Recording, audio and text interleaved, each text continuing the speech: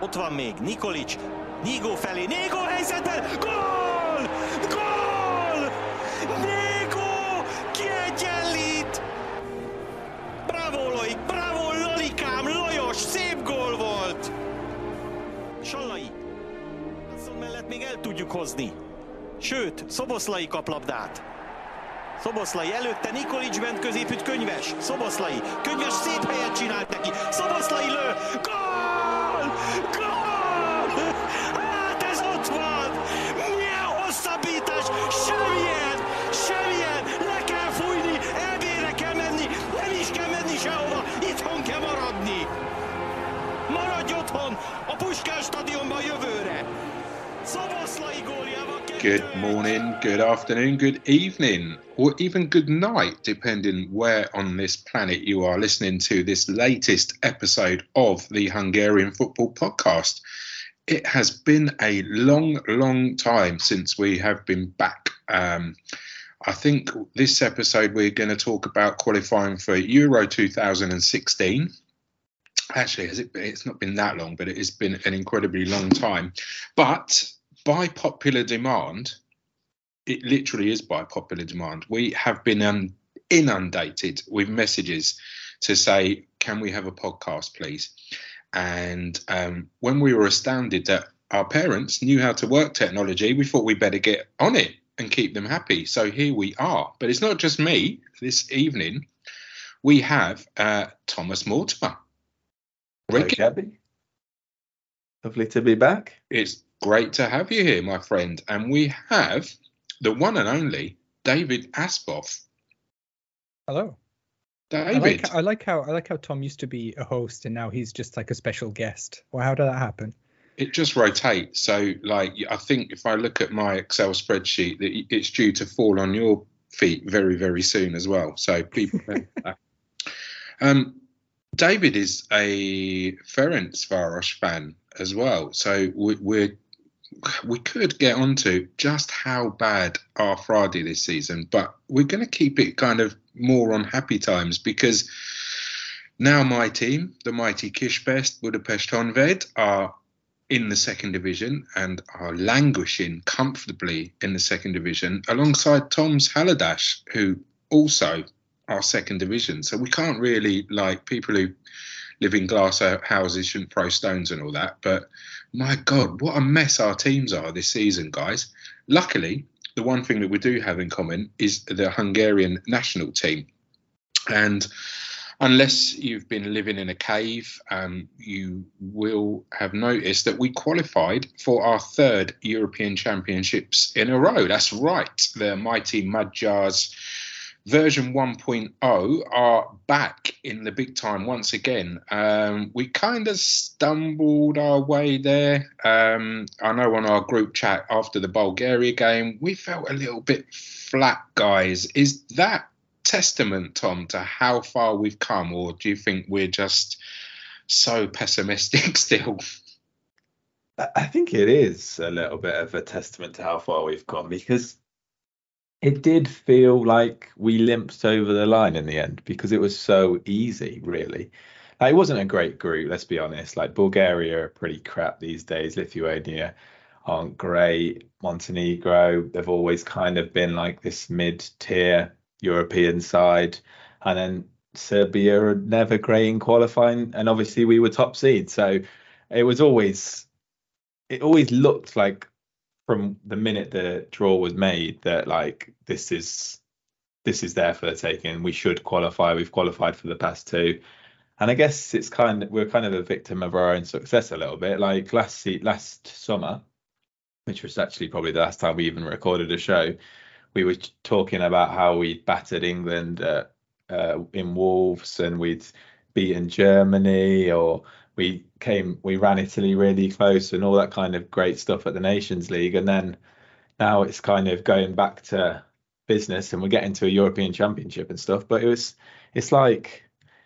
felt like we were a big nation like during this qualifying. It's like, oh yeah, we're just playing Lithuania, we're just playing Bulgaria, we should beat these guys. Like, it feels weird as Hungarian football fans to be saying, oh yeah, we should be beating these guys, it's way too easy. But like, that's kind of where Hungary are these days. It's kind of mad. Like, I mean, we've all been through the dark times, and we used to go to the games during the dark times, and they were bloody miserable. Well, fun, but also miserable. Miserable in a fun way because we're masochists and we're Hungarian football fans. But now it's just like, yeah, there's an expectation level, and when we started the group so well, like winning pretty much everything, beating Serbia home and away, to kind of go to Bulgaria and get a last minute equaliser to take us to the Euros, it didn't really feel as special as previous times. Like, you can't compare that draw when we needed a draw we needed 1 point from the last two games. So it didn't really feel like that major. You can't compare that to the way we beat Iceland before, or the way we beat Norway after not qualifying for a tournament for 30 years. So I think that's why it does feel so like flat. But yeah, like I say, we're kind of a victim of our own success, really. Yeah, definitely so. David, we were the Bulgarians and the Lithuanians not so long ago. It's funny because obviously all the friends of mine that know, my love for the Hungarian national team, kind of in passing, sort of saying, saw you guys qualified and blah, blah, blah. But there was no like, wow. So you guys are now actually have the longest unbeaten international run in world football, I believe. There was none of that kind of. It's almost like, I know we're saying we're victims of our own success, but David, do you think we're also like still massively under the radar when it comes to European football? Oh yeah, definitely. I mean, I think it's funny how Tom Tom mentioned some of the weaker teams in our group, none of them which we managed to beat away from home, even though Bulgaria, Lithuania, Montenegro, not great teams, still struggled to beat any of them away from home. It's true, but then we've also said before, Tom, how Marco Rossi sets his team up. It's almost like a club side. So maybe that's the kind of mentality that he's going with, like get a point away from home and win your home games. Yeah, a little bit, I guess. I think that thing's always been the case with Rossi. One of the major criticisms, I guess, of his football is that we don't always play well against the weaker sides, like the sides that kind of defend deep and just want to frustrate us. We do struggle against, and I guess that's kind of what happened during this campaign as well, a little bit, I guess. Oh, that's a good point. Yeah, and then we really struggled with Albania, didn't we? That was the last time we really ran into that problem. But then when we beat all those big teams like England away, I think we probably had this conversation last time, is that, yeah, we can actually big ourselves up and really compete in those big games. Absolutely. So we limped, like you say, across the line. We celebrated somewhat with a little chink of a glass rather than down in the Palinka. We saved that, or Dom saved that, for Sunday back in Budapest. Incredible game, absolutely incredible game. Obviously, there was nothing that we needed to do. It was incredible that during that point, there was a Montenegro were actually qualifying. Results were kind of going in their way, and then all of a sudden, that guy Dom, I can't remember, he plays for some club in England or something, scores 2 goals in 2 minutes, and wow, the whole place is absolutely erupting. Quite an occasion, Tom. Yeah, it was so weird. I don't remember how long exactly it was. It felt like it was like 3 or 4 minutes that Montenegro were qualifying for the Euros, but it didn't really seem to like.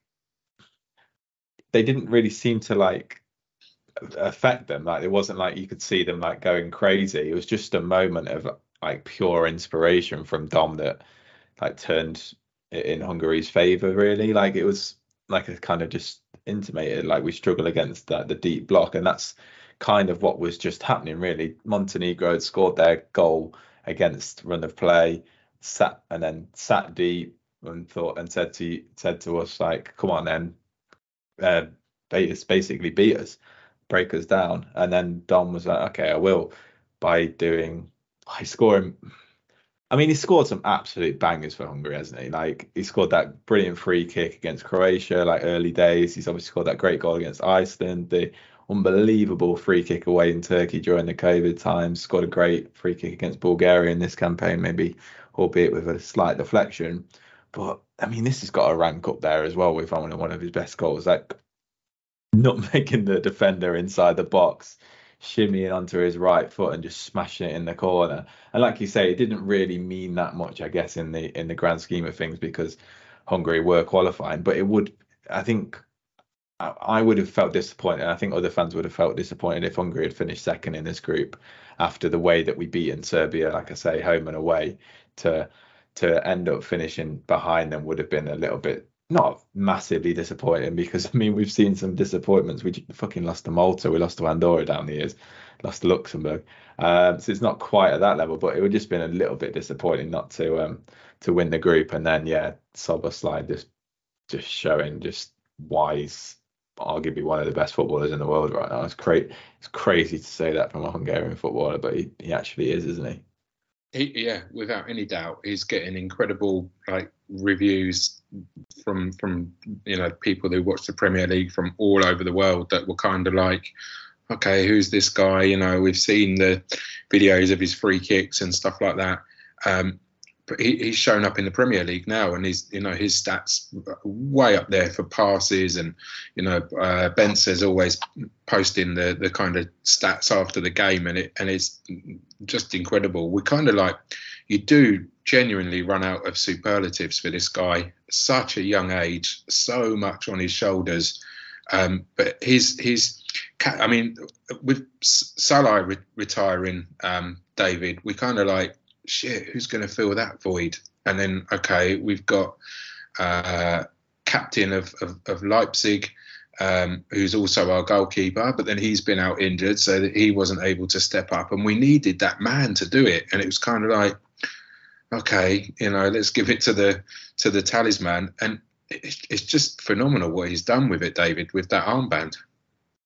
Yeah, no, I think he's really taken it on. I mean, he has that air of maturity and leadership around him, that he's rallying the whole team, and I'm as Tom said, a lot of the results in this campaign are down to him.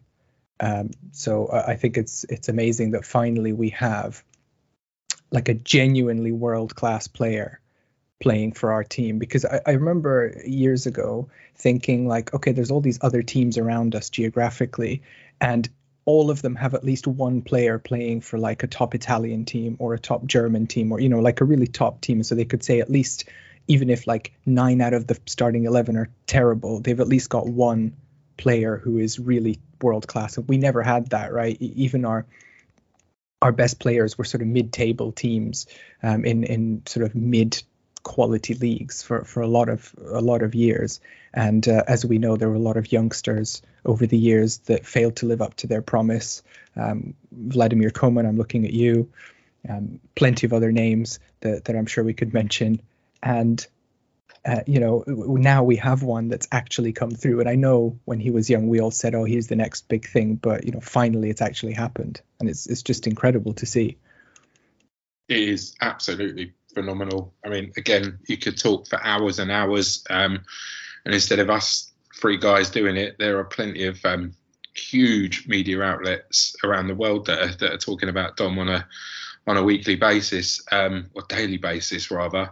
Tom, we talk about, as David was saying, we've had some talent that just hasn't ever come to fruition, despite us hyping them, and them going back to how bad we were. And we have had some really, really, really rough times in international football, and unfortunately throughout all those rough times was Dujak. Now, my question is going to get people talking.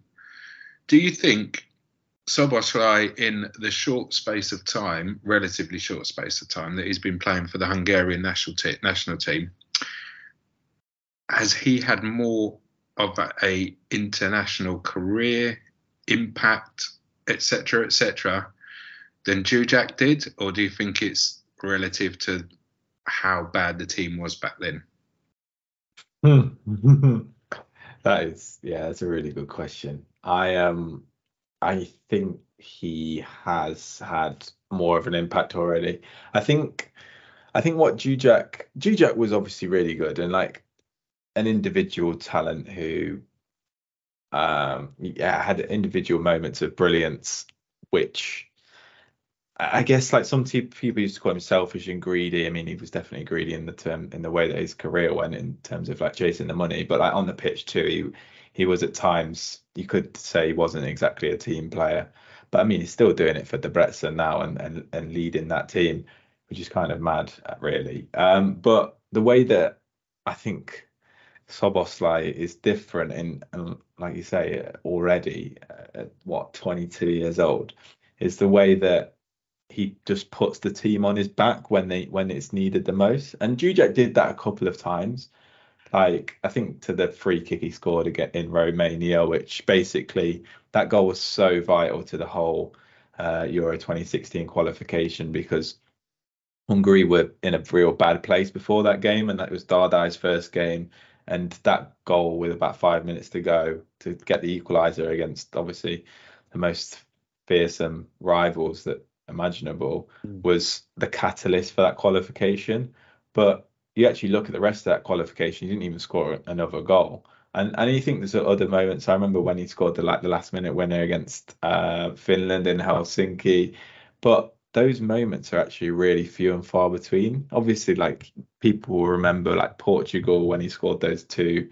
I think both of them were deflected, weren't they?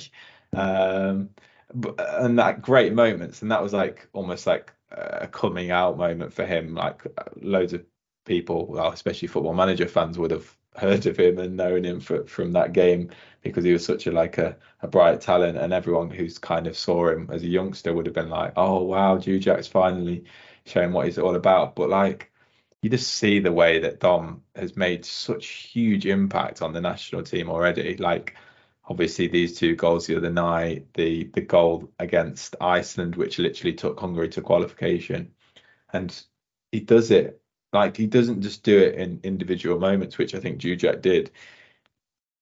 He puts the team on his back and carries Hungary to qualification, and they're different levels. Like Jujak was always a really good footballer, but like Szoboszlai is a completely different level, and he's already shown it on the international stage. And what's also great is that sometimes you have like these players who are a different level. I think of like Henrik Mkhitaryan, for example,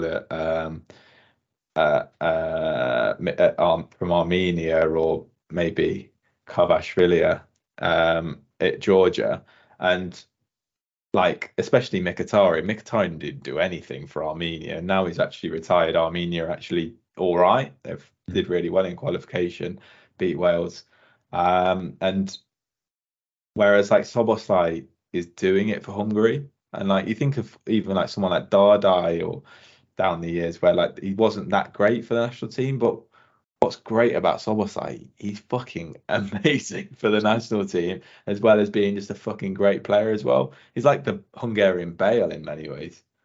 Yeah, no, absolutely, without any doubt. Another player, another dilemma. I'm going to put this to you, David, because I think I know the answer from you because he's plays in green and white. Dennis Dibus. Oh my goodness! Now, another guy who seems to have been around forever, but we still kind of feel like we're talking about as being a kind of new talent. I don't know. It's weird. I don't know how to explain it. It only seems like yesterday when he's like this young kid. It was Page, wasn't it? He was playing for, and you just all of a sudden his career's gone to Friday as a youngster, and he's been. I mean, not so long ago he was number 3 choice for Hungary, and albeit through injuries and whatnot, he's become our number 1.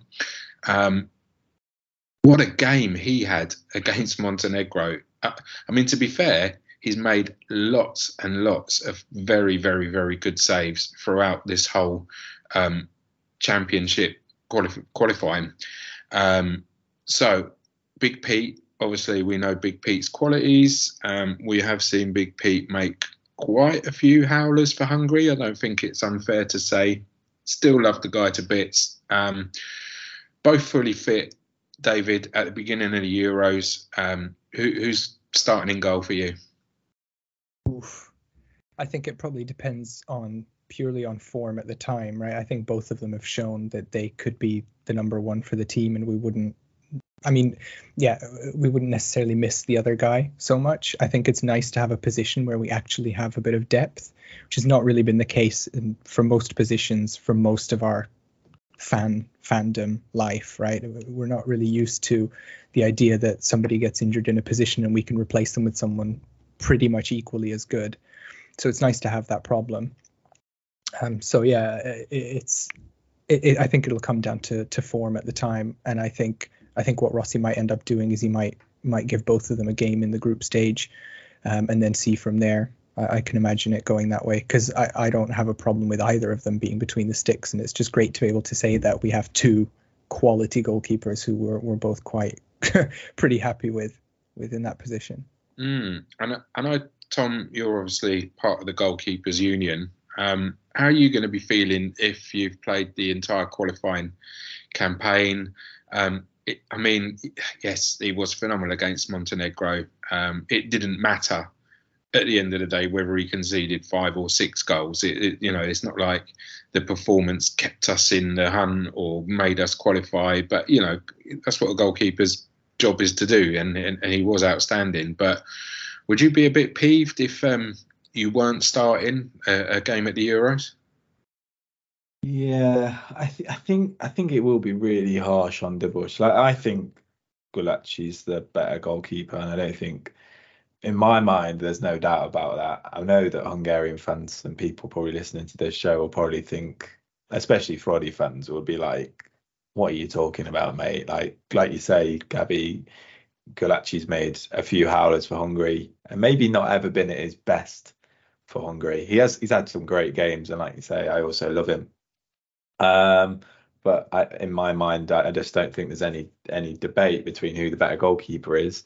But equally, like you say, playing the whole qualification, making great saves against Montenegro, and not really letting Hungary down at all, I don't think, during the qualification.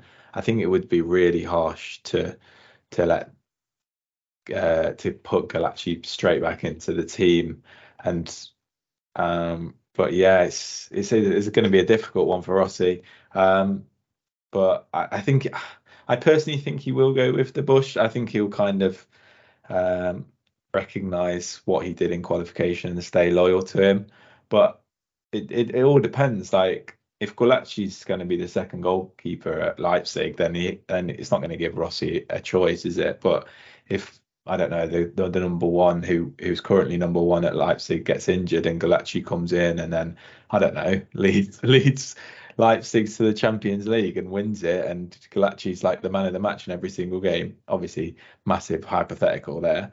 But like, say if something like that did happen, or Gulacsi's just unbelievable for the rest of the season, you can't exactly then say, oh yeah, you're not going to start in the Euros. So it's going to be a really difficult decision.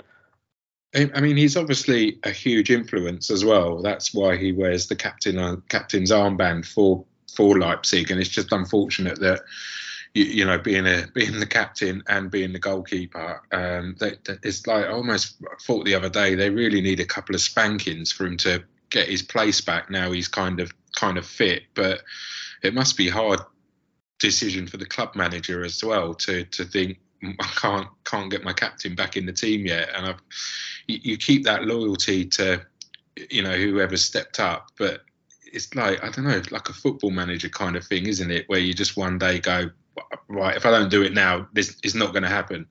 But obviously he'll be in the dressing room with us and everything like that, and like I say, we all know from our striker that retired recently how much it means to be that kind of influence to the players that are out there. Before we get into the pots that we're in, obviously this is a pot 4 podcast. We're hoping that we can put in a strong performance and end up moving up the pots. But thinking about the players that we've used during this qualifying campaign, we've tried some new people. We've given some random debuts just for the sake of giving debuts. Nigo has been, wow, absolutely phenomenal. And like when you see the skills that he's coming up with now in France as well, you just think, is this guy ever going to age, Tom? Yeah, I know. I've watched a few of his games at Le Havre, and he started off really slowly and then got dropped after a few games, but he's started to pick up. And I guess the thing is, like you say, does he ever age? But he's moved from the Hungarian league to Ligue 1, so I guess he is going to get better because he's playing with better players, he's playing against better players. So yeah, I was really excited about that move. I was a little bit like, are you really going to be able to make it at Le Havre after playing? Well, he wasn't even playing, was he, towards the end of the season at Vidi? And then, well, yeah, initially did get dropped, but he's worked his way back into the team, got a couple of assists, playing really well. And Le Havre are doing pretty well in Liga, and like after getting promoted last season. So yeah, it's mad. Absolutely love Nego. What a man! What a man! There's not many people that have let us down. Callum Styles, another one who's relatively new to the team, to the squad. Obviously, having to adapt to playing for a nation where you don't speak the language, etc. And he's now belting out the national anthem. Fair play to him, absolutely fantastic. We've seen some below average performances from him, but what we've tend to have done with him, David, is play him in different positions without really knowing what his best one is. And he's it's like he's adapted now, rather than like, I want to play in this position. He's like kind of looks like he's adapted to be the best he can in whichever position that he's filled. I don't know if you agree with me there, David. Yeah, I going back to Football Manager terms, I mean, he's a really useful asset to have. Like when I used to always get excited in Football Manager when you scout someone and they can play in like 6 different positions, because you're like, oh great, because I can just fill him in wherever I want. And then you end up with exactly the problem you describe, where you play him in all those positions and he doesn't excel in any of them. So I think it's a conundrum, but it's really useful to have that kind of player. I think it's just a nice selection headache for Rossi. Like when he first came on the scene, I didn't know much about him, and he was touted as a left wing back, right? And that's where we thought he was going to fit in. But then obviously Kerkez has got that position, and Nodge can play there if he needs to. So we probably don't need Styles to fill in there. And so it's great that we can slot him in here and there. And I think that will just be a really useful aspect of his game for us. Tom, who do you see like long term? So, we seem to we're using a lot of players in a lot of positions. And is this Rossi being a genius and changing it game by game, or do you think we really don't know yet? Regarding Styles, or regarding a lot of players, to be fair.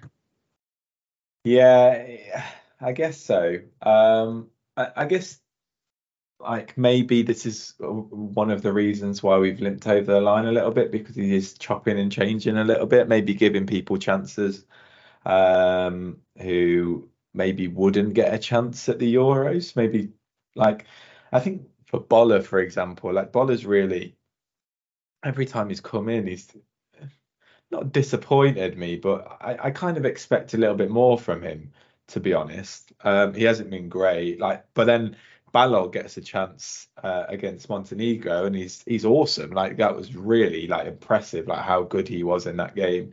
And then trying Styles in midfield, I think maybe that suits him really well. And then, but yeah, I guess there are just quite a lot of places that are up for grabs at the moment. I mean, you've got the goalkeeper one, which we've spoken about, obviously.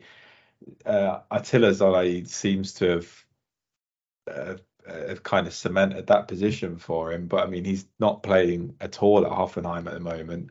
Orban will obviously come in when he's back. I guess Long will keep that position. Left wing back should be Kerkez, but like Kerkez is not. Well, he got dropped for the last game of Bournemouth, and he's having a little bit of a rough time in the Prem so far. Like he's had moments of absolute brilliance, but he's not always shining. I guess Nod in midfield's is kind of cemented. I would say Nego's maybe cemented, and then the rest of it, apart from Szoboszlai, is probably up for grabs again, isn't it? Really, like you've got Schaefer to come back in there. Absolutely. Ardom, is he going to start ahead of Varga? Varga's been immense. I'm so surprised by how well he's taken to international football at both club level and for Hungary.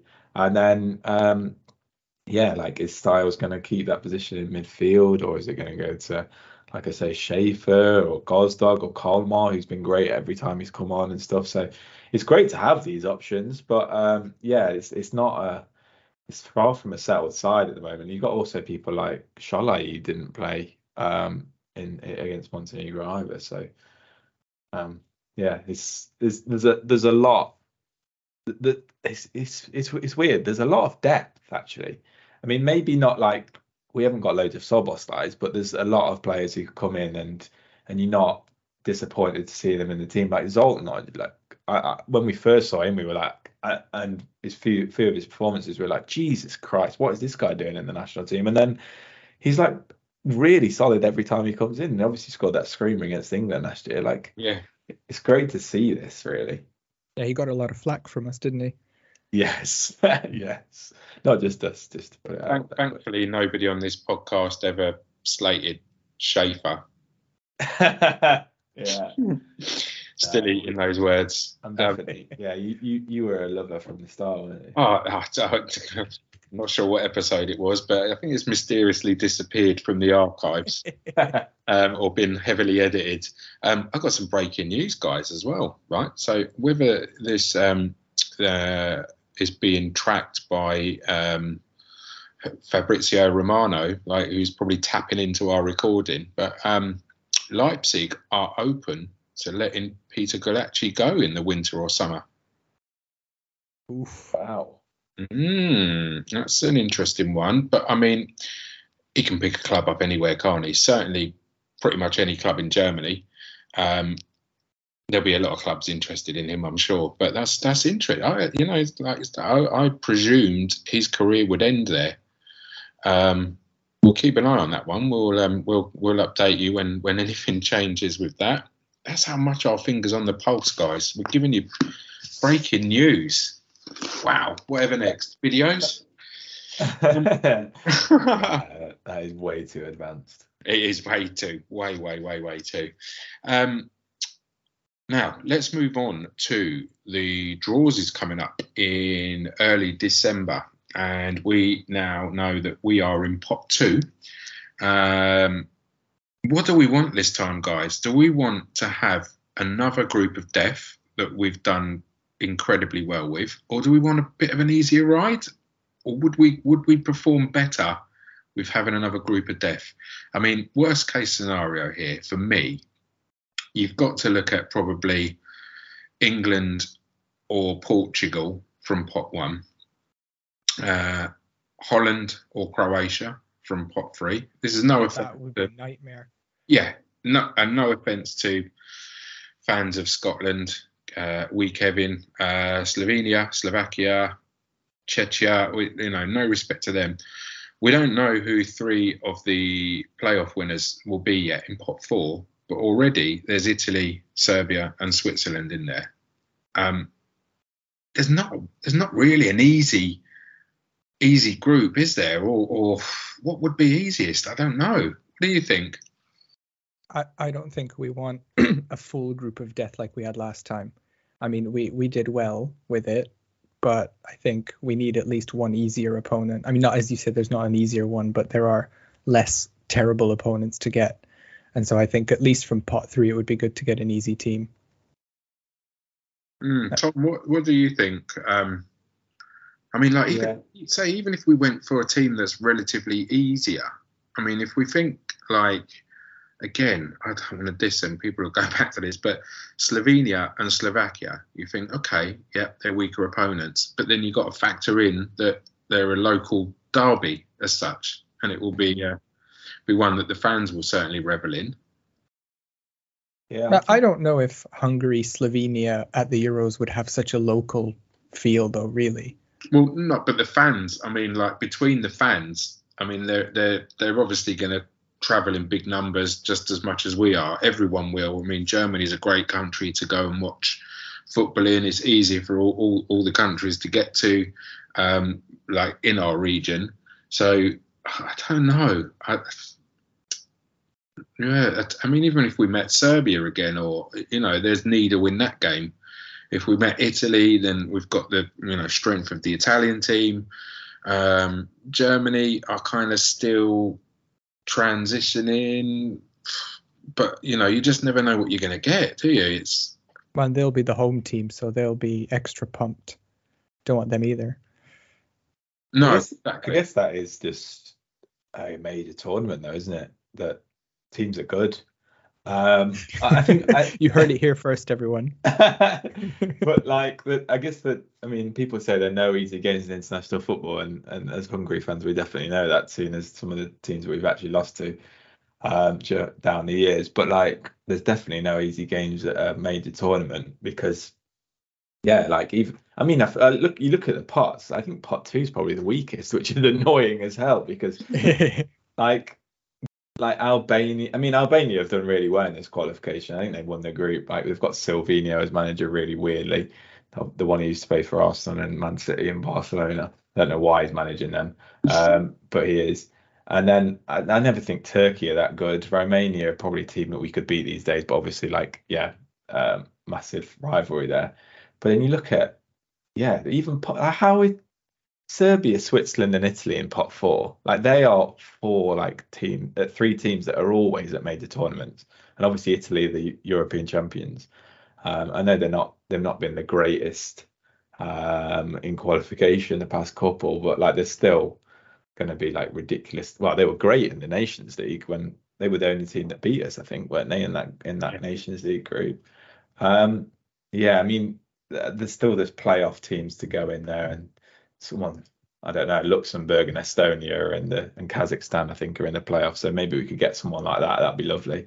But I think it's about time we don't get but I was going to say it's about time we don't get a really difficult group of deaths group. But then also we do play better against a good team. So maybe it's not the worst thing in the world. Yeah, that's what I mean. It's like I say, we've seen with the limp into qualification that we said about, and that it's teams that the Serbia games were the toughest games because they were the tougher team, but we played incredibly well. I mean, the defeat, the wins over Serbia just felt absolutely phenomenal. But we're not talking about Serbia as being a world force in European football, but that's kind of how it feels. But I mean, potentially we could end up in a group that has England, Hungary, Scotland, and Wales in. Wow, that could be I mean, how bizarre that would be, because straight away you'd think, okay, we could, well, we've comprehensively beaten England, Scotland, Wales, and that. But then when you factor in the fact that every single one of those nations, Scotland, Wales, etc., will just the atmospheres, even when the national anthem starts, would just be off the scale. So you factor that into it, and all of a sudden you've got kind of a different football match in front of you, haven't you? As we saw from Wales at previous tournaments and Scotland. So yeah, it's let's say kind of, if we get a group of death, I'm not going to be fussed, but I don't know. I don't know who I'd like out of that. Like you say, there are no easy games in international tournaments, are there? But so I think it's instructive. I think what Rossi said, that we could match anyone. I think it's a nice luxury to be even talking about whether we would actually prefer a group of death in the end. Yeah, I think that's definitely right. I think also we can't go in to this tournament, and I like the confidence that Rossi speaks with there, but we can't also go into the tournament thinking we're Billy Big Bollocks and we're going to be massive favourites against, I don't know, Scotland or Czech Republic or whatever, because we're on this really good run. What has kind of got us to this position is our humility and the way that we work really, really hard, and we've got to take that into next summer's tournament, because if we do lower our standards, because we're still not the greatest team in the world. Like, we can't make no bones about that. We've still got Adam Long playing centre half when he's playing inside in the Cypriot League. We've still got to be humble. We've still got to really work hard. We've still got to be intense in the same way, and we play off the crowd that we have done for the past few years, because that's the way that we win football matches. We can't, like I say, we can't just turn up. And I think, I'm not saying that we have done for the past couple of games, or maybe the way we have done against away at Lithuania, Montenegro, but I hope that we just, not slipping into this kind of,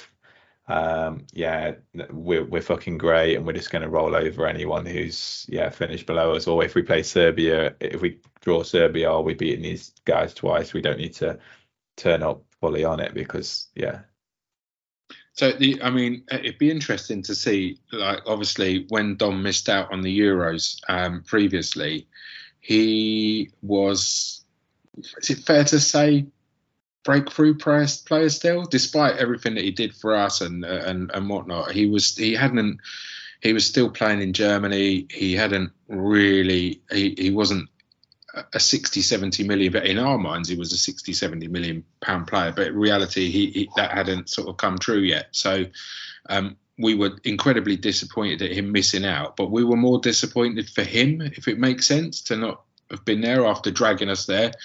It would be completely different if, God forbid, injury meant he missed out this time around.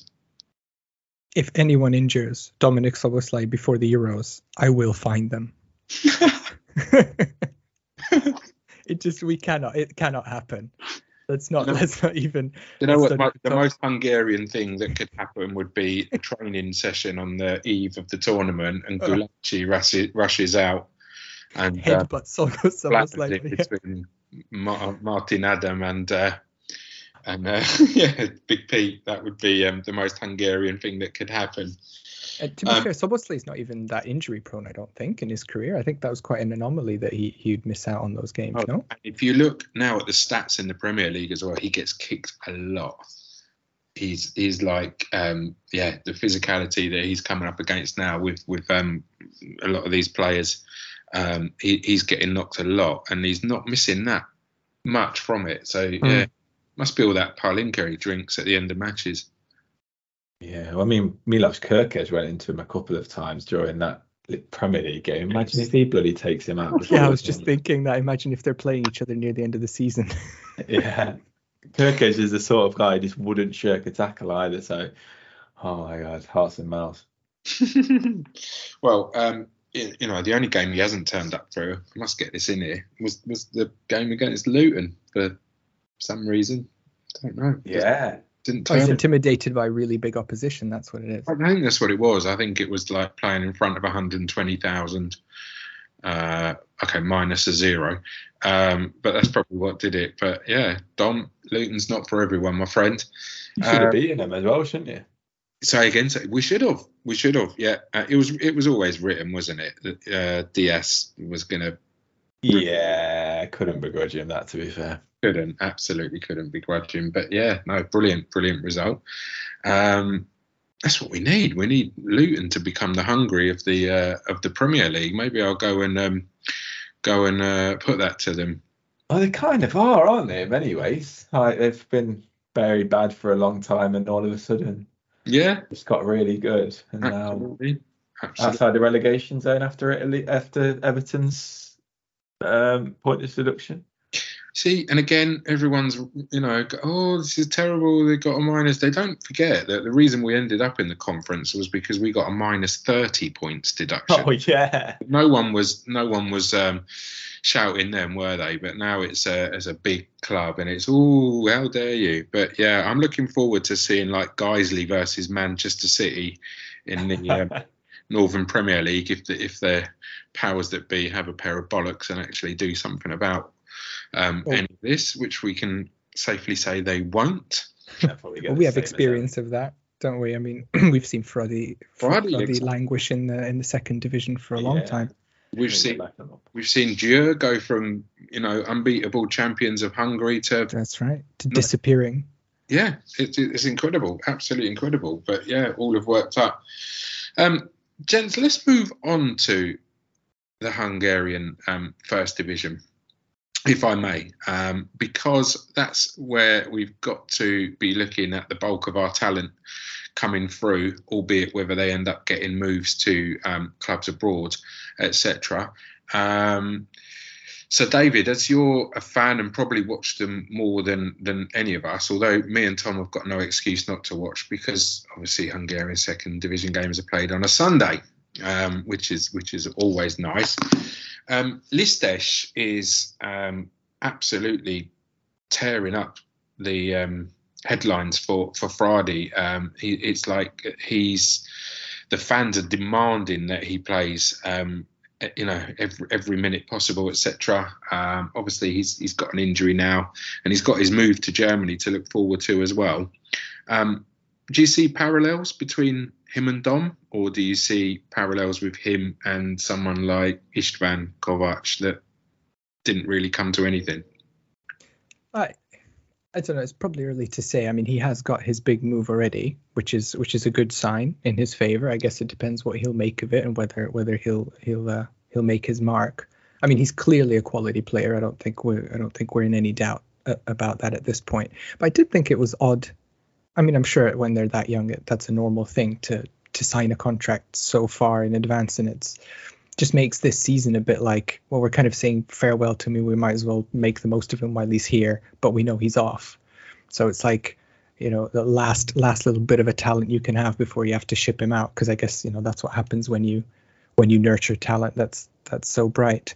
I mean, I'm hopeful, but I was hopeful about everyone. And, we don't strike out a lot. Like we don't get lucky with a lot of these talents. So remains to be seen. But I mean, he's quality.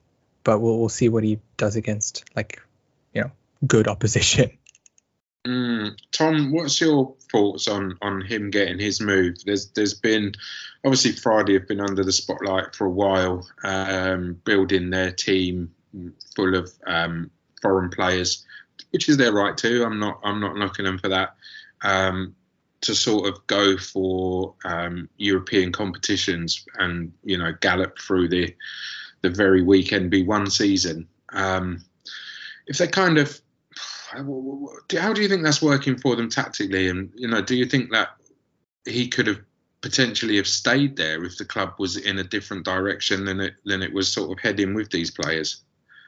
Yeah, I mean, it's always this like catch-22 thing, isn't it, with like young lads staying around, because we obviously want to see the league progress, but then we also want to see the players progress. And is the best place to progress at Fraudy? Probably not. I mean, I just wish he'd start a little bit more, to be honest. Like, we keep getting glimpses of him playing 45 minutes here and there, but like, I feel like he'd benefit from just starting like a bunch of games in a row. And like, I feel like I mean, it's easy to see that he's quality. Like, some of the goals he scores are ridiculous. Like, his feet are so fast. He's got super intelligence. He's really intense with his movements and all that good stuff. And obviously having a dad in a little bit like Soboslai's dad was a former pro and a guy who could lead him and tell him what to do and stuff. It's great to have. Like, it's great to have that mentorship. But it's hard to say like how good he is, because we're not seeing him like week in, week out. We're seeing like 60 minutes, 45 minutes here, like 20 minutes, and then the odd full game or the odd start. And I kind of just like, it shouldn't be that difficult for Fraudy to basically just run away with the title. And I know they have lost 3 games in the league this season and been below par for what we expect of them, but they still will walk away with the league, whatever. So I wish you'd just kind of see him every week and just be like, oh, we're just going to stick by him. We're just going to kind of, even if he has a bad game, we're just going to keep him in a bit of a rhythm. But yeah, going back to the question, like, is it the right move to go to Germany? Like you say, David, it's really weird when a player does this, like when they player signs for another club in the summer afterwards, because like from a psychological perspective, like motivational wise, are they really going to be like as pumped up at the same level like having known that they've already got their move away? Like, are they really going to be like going all out to try and do whatever they can to put themselves in the transfer window and light up the league so like they can get a big move when he knows he's already got it? Like, I feel like that could make a player stagnate a little bit. Hopefully it won't, and hopefully he's of a mentality where he just wants to play his best. But like, I don't know, he's only human. Like, I feel like that's I don't know. Frankfurt have obviously done it for a reason. Maybe they've just like seen a moment and been like, oh yeah, we need to sign this guy right now because someone else will sign him before us if we don't do it.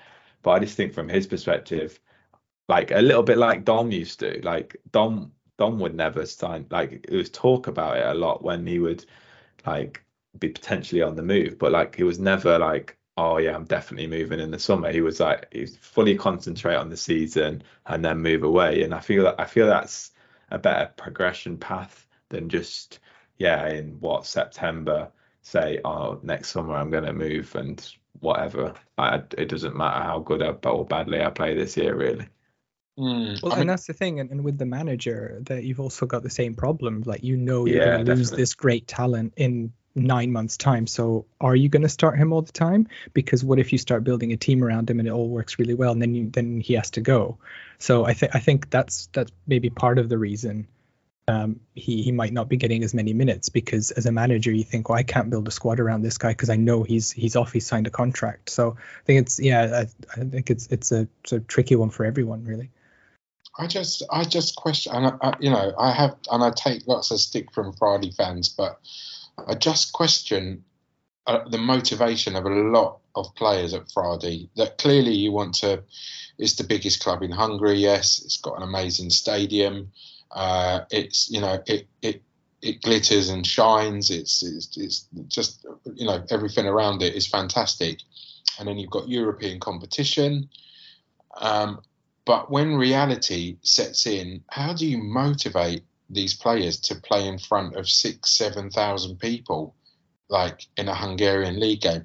Yes, when there's 20,000 people there and it's rocking and there's tifo on show and it's obviously those European nights are awesome, but you must come away from that and then like on the Saturday when you're playing Kishvarda or whoever, how do you motivate yourself for that? I just don't. Yeah, I'm not sure. And it's always the second half of the season, isn't it? Like if whenever Frodi's European adventure ends, hopefully with winning the whole thing, but being realistic, there's going to be a few months at the end of the season where the trajectory, as Tom says, is going to be, we're basically going to win the league even if we only draw the next 7 games in a row, and there's no European football left to play for. Then how do you bother showing up? Yeah. Talking of not showing up, Tom, how many fallen giants are there now in the Hungarian second division? Now, I know that it's a niche topic and it's one that we probably need Kev for as well. I've been having to watch Kishpes games on YouTube. They're no longer on M4. They're literally on YouTube, and the quality varies from a Videoton camera from the 1980s up to probably like an iPhone 6. But oh my goodness, what on earth? Tom, you and I were in that stadium 2017, the evening where Honved won the league and become champions of Hungary, and now I'm watching them like absolutely struggling. Like, it's unbelievable. What on earth? All this money that's gone into Hungarian football, all these brand new stadiums and all of that. What is it with Hungarian club owners? I know, it's hilarious. Like, I mean, you're talking about MB2 right now, but what? You're not that far. Honved and Olados are not that far ahead of the relegation zone, so we could be. It's the relegation, absolutely. We could be watching MB3 football next season. They're not even doing it with like old pros or really young players or whatever. Like the squad there is like, you'd look at the squad on paper and go, they'll be fine. But yet, they haven't spent anywhere near the money that Vosros have over the last 3 or 4 seasons. And we've seen them struggle to get over the line as well. It's just, again, maybe it's the motivation thing, because literally a lot of the stadiums you see there are kind of like a rope around the pitch, you know. But I don't know. It's kind of like the government has spent so much money investing in teams to put them into European competition and to raise their profiles in other countries and everything like that. But all the new stadiums that we have, Honvéd, Haladáš has got a new stadium, etc., etc. They're kind of like, well, it's almost like the kind of Greek Olympic legacy where they're just rotting now. And actually, you know, you've invested the money and now there's nothing going on, you know. Well, and you talk about motivation, Gobby, but how do you motivate yourself to play against Tiszakécske? Like, it's hard enough to motivate yourself to play in the first division. I mean, how do you get these players to take that kind of game seriously? I get you, but you're wearing the shirt like of a football club, and you're representing that football club. And if all that football club means to you is that you're getting paid at the end of the day or the end of the week, month, whatever it might be, then that's for you. But for everyone else, you're putting that shirt on and you're playing for the guy that works in a factory for like really shitty wages, and his only release is like to come and watch Honvéd at the end of the week, or Haladáš, or whoever it might be. And all you want to see is those players like understand what that shirt means. Yeah, it's weird though. Like you look at the Honvéd team, and it's not that great, is it? Like there's a few like former legends, basically, of, well, kind of got Gergely Bobal in there, who's like one of the next big things. Is he still the next big thing? I don't know. Probably not anymore. Oh, he's probably like 30, isn't he? Yeah. You got Christian Dorian as well. Remember him? He was the next big thing. He was the next Liverpool lad. Like Holman, like, and there's a few, like I say, there's a sprinkling of like decent players, but it's not like shout. You know, like when Voshos were down there a few years ago when they had like so many legends, and you're like, how did they not go up? But like, you look at like Honvéd, and you, like you say, you talk about like the way that they ran. And you're thinking, like, if you're really serious about coming back up, because like it's not an easy division to get out of when it's just two that go up, and like the top two are always in that league. They're usually pretty good.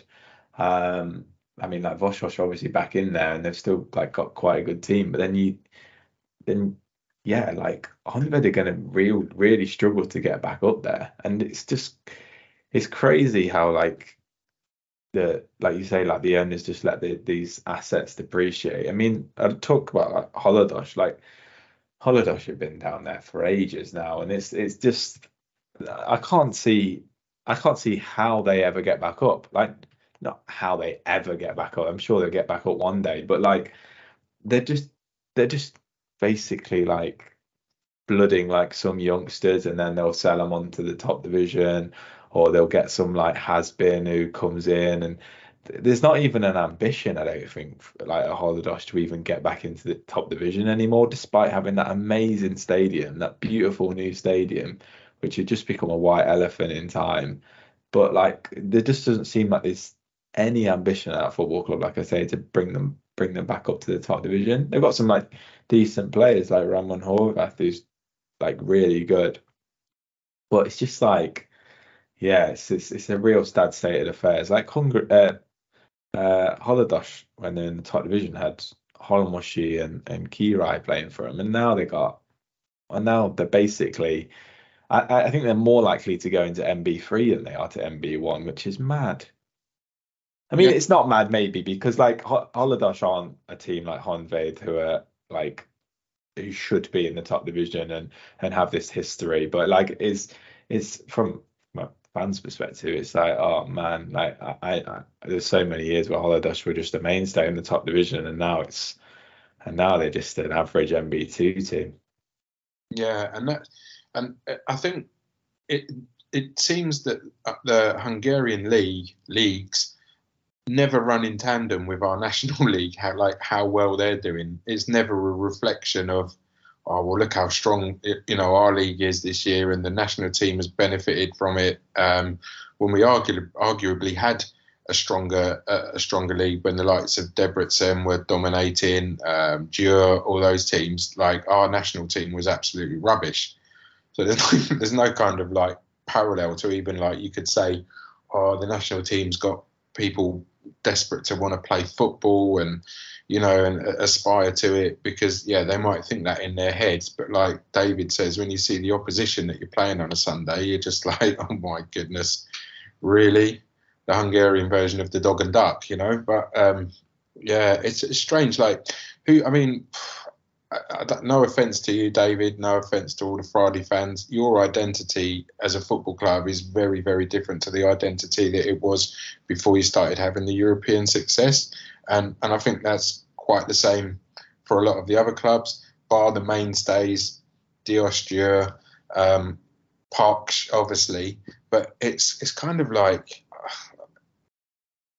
there is. I mean, who's stand out now, really, realistically, other than everyone knows Friday? I mean, look at the table now. Even Debrecen are back up there. They were second division, languishing like not so long ago, and now they're back up the top of the first division. Yeah, I mean, no, go on, Tom. No, I was just going to say, there's no competitor, is there? There's no competitor, is there? There's no team that are all like, when like Vidi were back at the top. Yeah. There's just no one who like is staying with them. Yeah, no. And so the only players that are going to make it into the Hungarian national team are going to be from Fradi, like apart from very few occasional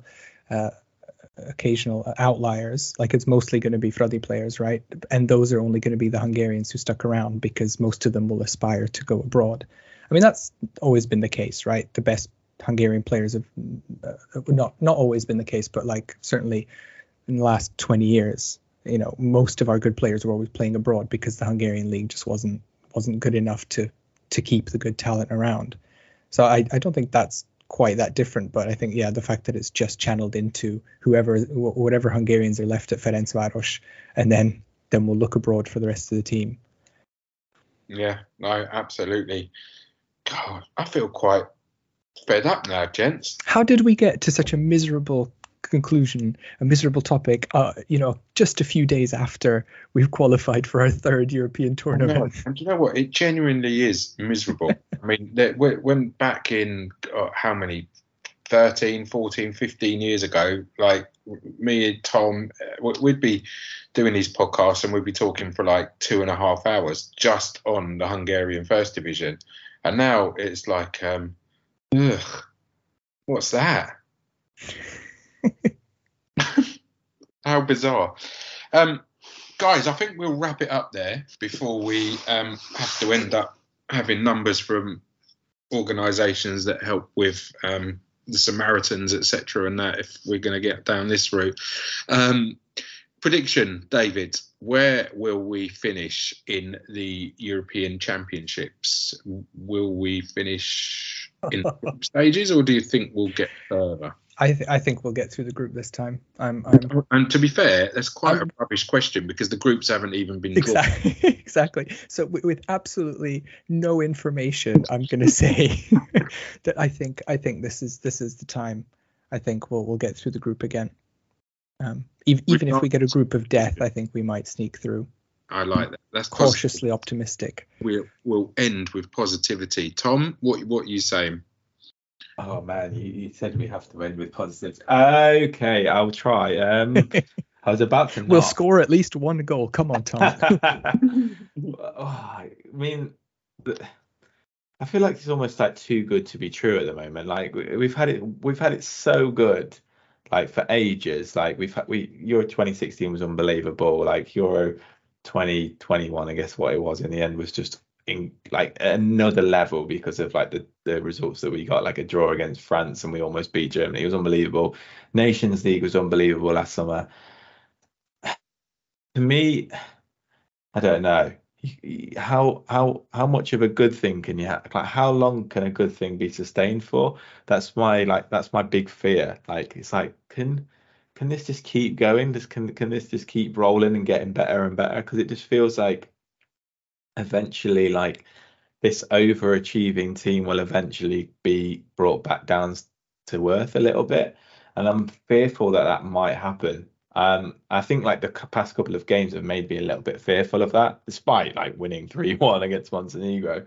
But like that Bulgaria game, yeah, it wasn't great, and maybe it's just like a lack of motivation, and maybe like it's hard to maybe rouse yourself mightily when it's just these games, and Hungary do rouse themselves better than anyone else. But yeah, I fear.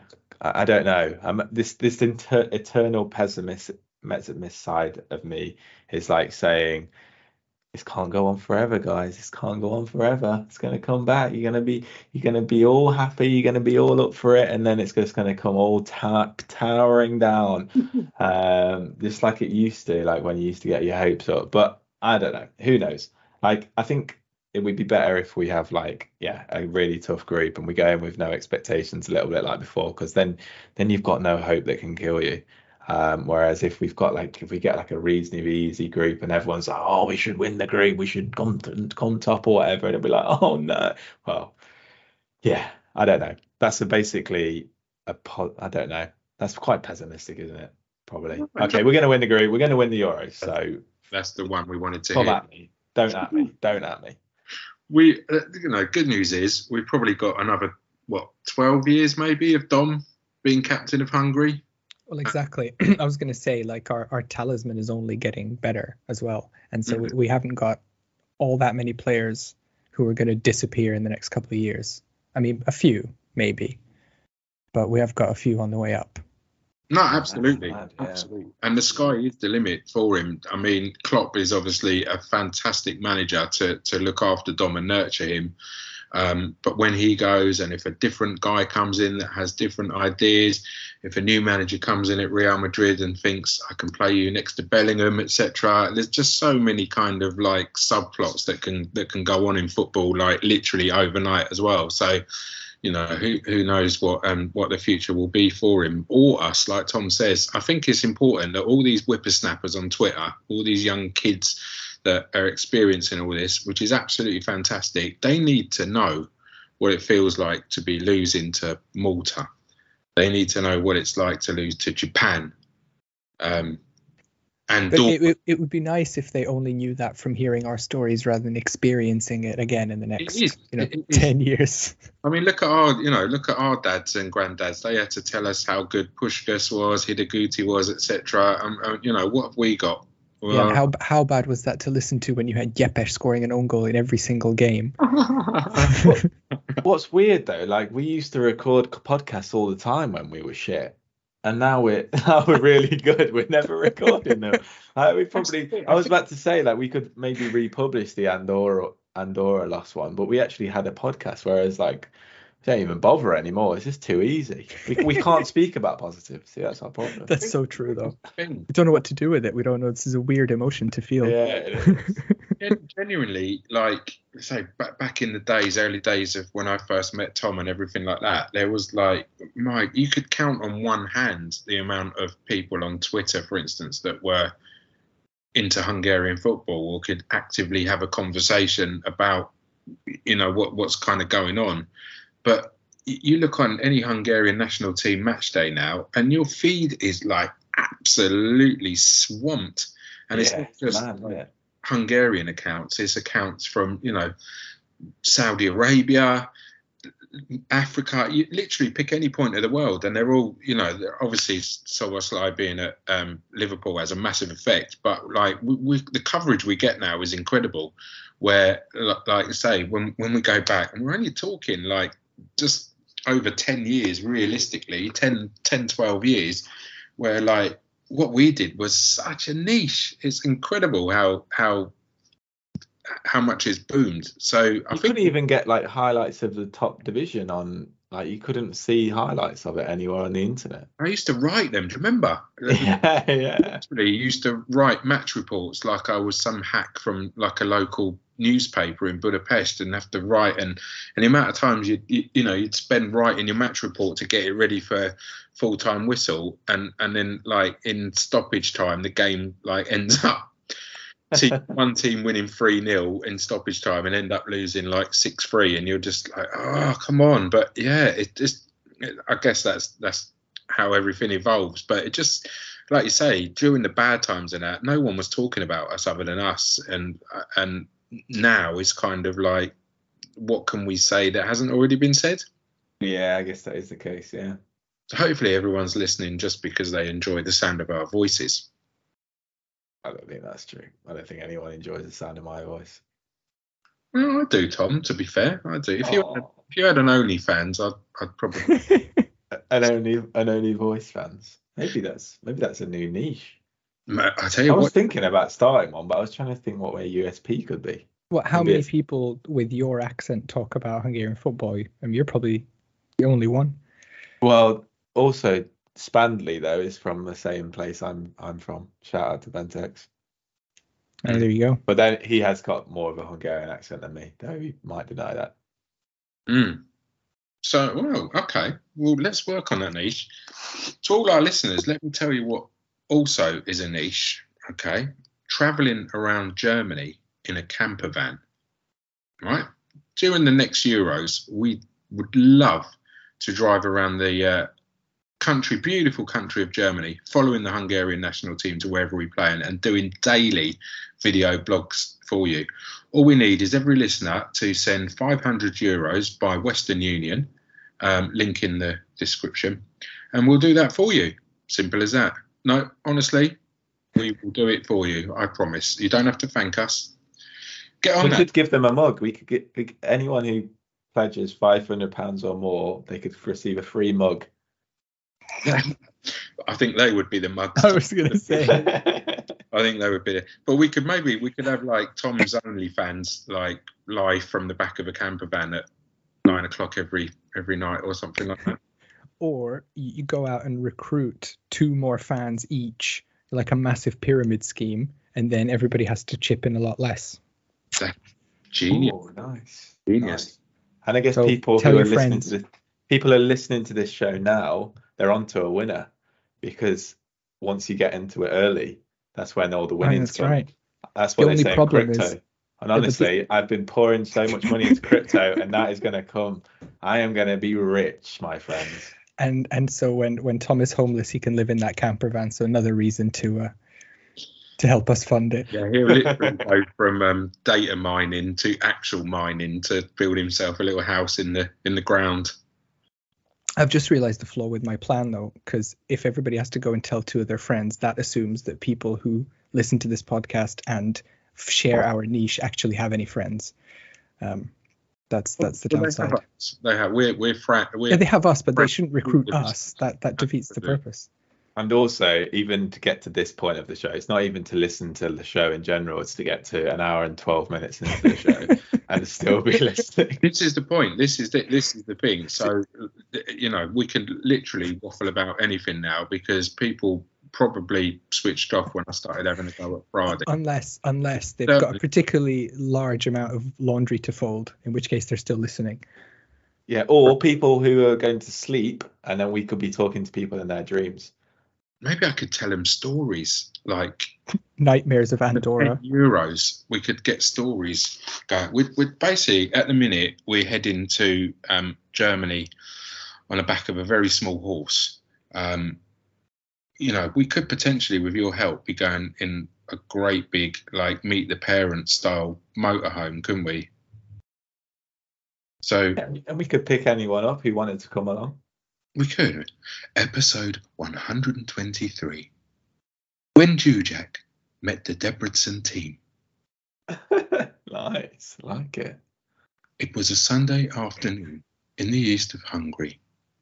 Juji was up to his usual tricks, smashing up Lamborghinis, smashing porn stars, and smashing his career to smithereens.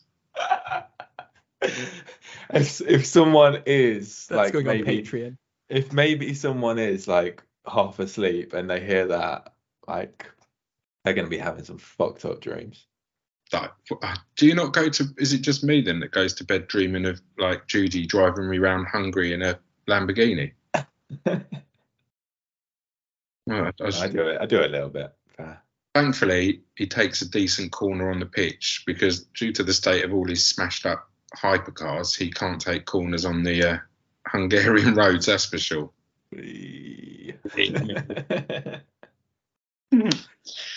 Guys, it's been brilliant talking. I mean, let us know as well, guys, because believe me or not, I say this every single episode, nothing is scripted at all. We literally turn this on and we start talking. But to be fair, probably the best content is before we even start recording and we're just waffling.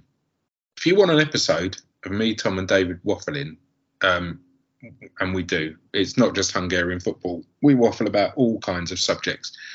If that's your kind of thing, then maybe we can have like a Hungarian football podcast extra.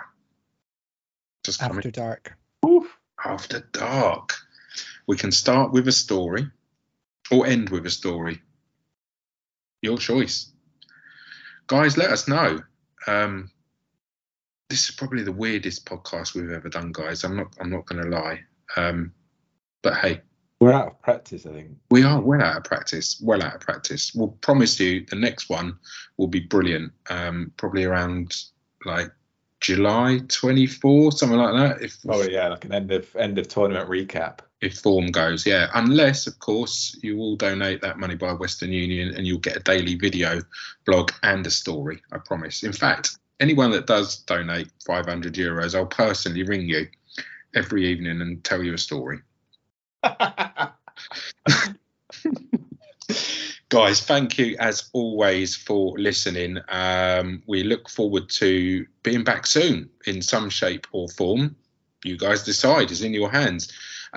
David and Tom, thank you so much, and we will see you next time around. Vizon la Tashla.